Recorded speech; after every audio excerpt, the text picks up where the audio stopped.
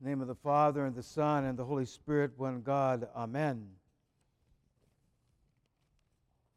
And they told him to leave the neighborhood. Don't want to mess up our life the way it is, you know. Don't want God to come and disturb our life. Very interesting. So we see this confrontation of the Lord with the demons. And we see also the power of evil that it had over the demoniacs and over the swine, over animals and over man. So we understand this reality that evil is real and that it has a power.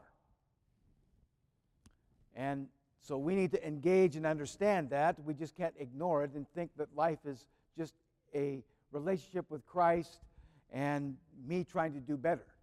There's an enemy out there that's trying to come at us, redirect us, tempt us, move us away from Christ. So it's very important that we understand the enemy. We also need to understand the weapons God has given to us to overcome the enemy. So the attacks that the evil one has against us, the demons have against us, we need to understand them. And I want to work off a letter that Mother Victoria wrote in the last Friends letter.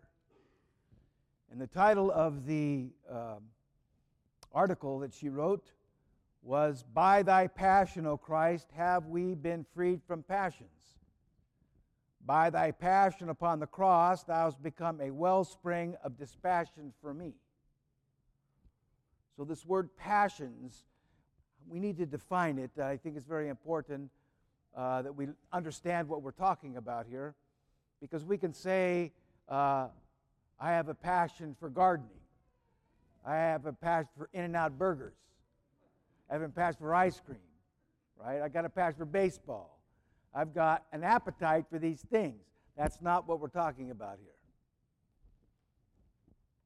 Passion with a capital P refers to the passion of Christ, his death, his suffering, his death, and his resurrection. His passion, the passion of Christ. What we're talking about here, the small p passion that the church refers to, is Mother Victoria says, these passions, with a lowercase p, are referring to the tendencies in human nature which, if not controlled, lead to sin. Your appetites. Okay, if you're not controlled, these appetites that get tempted, they lead us to sin. They lead us to anger, to lust, to envy, to jealousy, to impatience, to gluttony, sloth, and pride, and so on. So we need to understand, how do we quiet these appetites?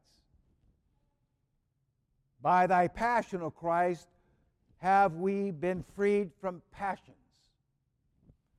So how does this work to control the passions? I think there's three ways that we can look at it. One is the passions need to be controlled by the presence of God. Like over the demoniacs, right? When he came and he spoke, they were dismissed. So how do we do that in our own life? First is to pray. When you pray, and pray intensely, not just the words, we have to kind of get through that sometimes, but when we pray, we draw near to God and we quiet our passions. They're quieted. That's why it's really hard to pray when you come to the altar passionately. You ever had a really, really big meal and then you try to pray? Like, oh, it's hard to do because you've kind of satisfied an appetite. When we pray, we draw near to God, and in drawing near to God, we quiet the appetites. We quiet the passions. That's why one of the reasons why St. Paul says pray unceasingly.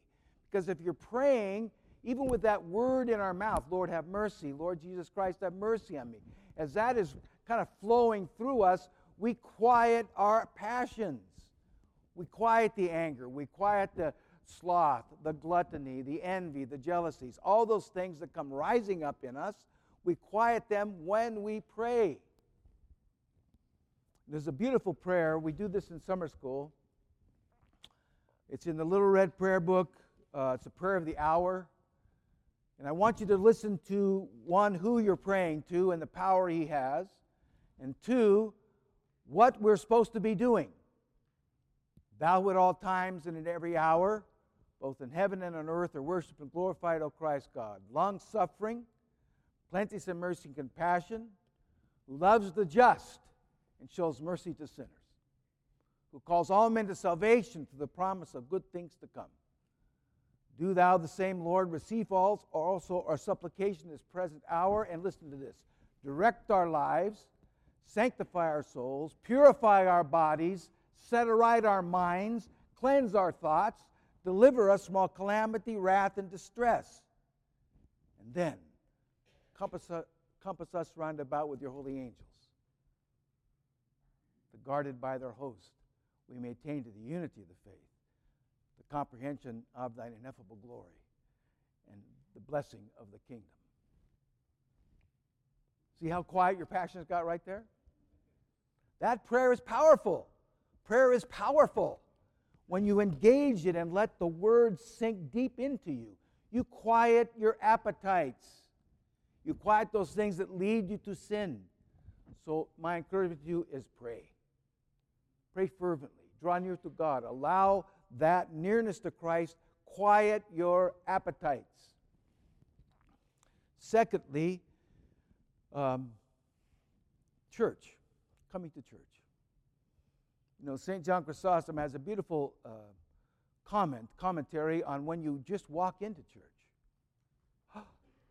It just stops things. Stops things. I was showing some people around the other day, you know, in the church they had not come into the sanctuary. And we were walking around the outside of the church, and beautiful. Oh, Father's beautiful church. Oh, I like the rooms. Oh, the beautiful. Oh, you own all that land back there? I said, no, I want to show you something. They walked in, they went, oh. I love it. What's this? It's heaven.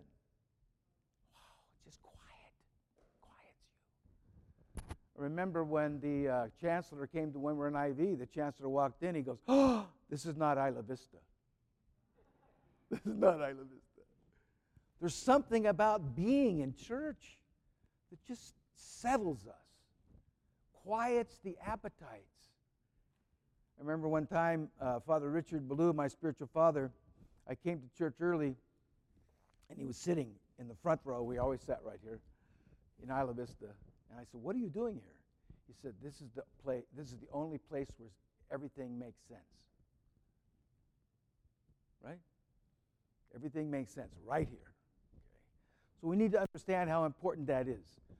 But then I think, too, when the services are ongoing, the beauty of that, especially during Lent and Holy Week, the Passion of Christ, when we participate in that Passion of Christ during Holy Week, we see the trial, we see the scourgings, we experience standing next to the crucified Christ, we see his death, we bury him, we lament over his tomb. And when all this is going on, your appetites get quiet. You're contemplating the passion of Christ. By thy passion, O Christ, you have freed us from passions. We need to remember that. We need to bring that to mind when we're struggling with sin or temptations. Bring Christ's suffering to your mind.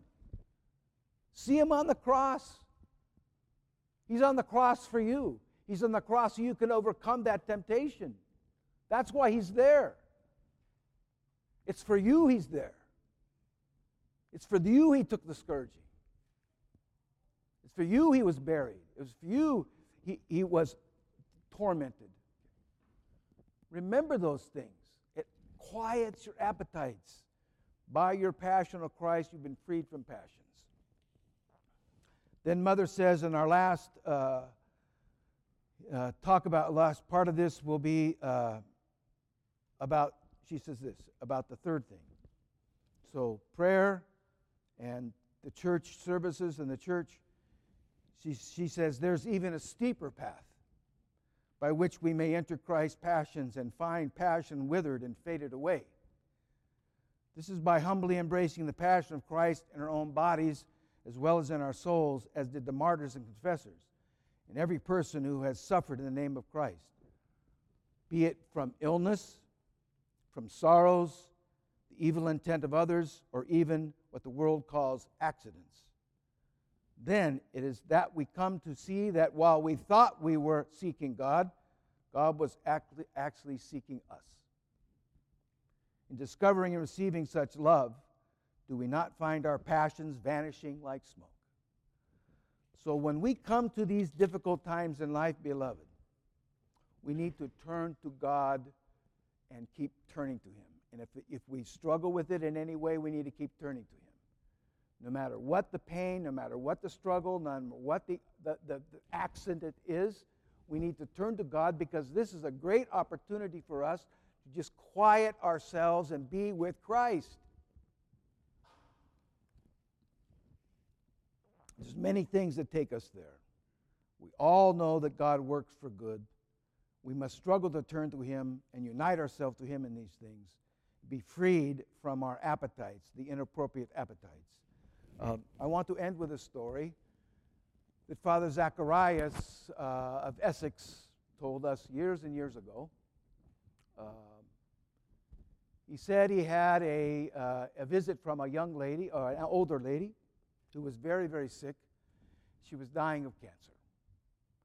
And he said to her, she says, I'm in such pain. Every time I come to the pain, I wither at it. And he said to her, he says, when you feel the pain, say, glory to thee, O God, glory to thee. Just say that.